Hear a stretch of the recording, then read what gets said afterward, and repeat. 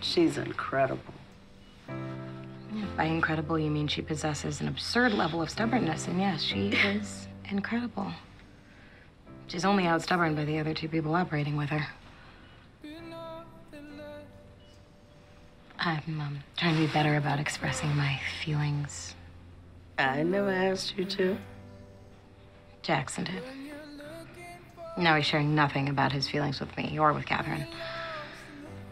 Neither is Richard, and who knows what's going on in Catherine's head. They are stubborn. My mother did the same thing. She hid her cancer from me, tried to protect me, and all I can think of is how much time we've lost. And they could have that time if they'd just talk. So you want them to hug it all out right now over an open abdomen? I'm saying you can waste a lot of time waiting for the right moment. Their storm's gonna come when it comes. How can you just accept that?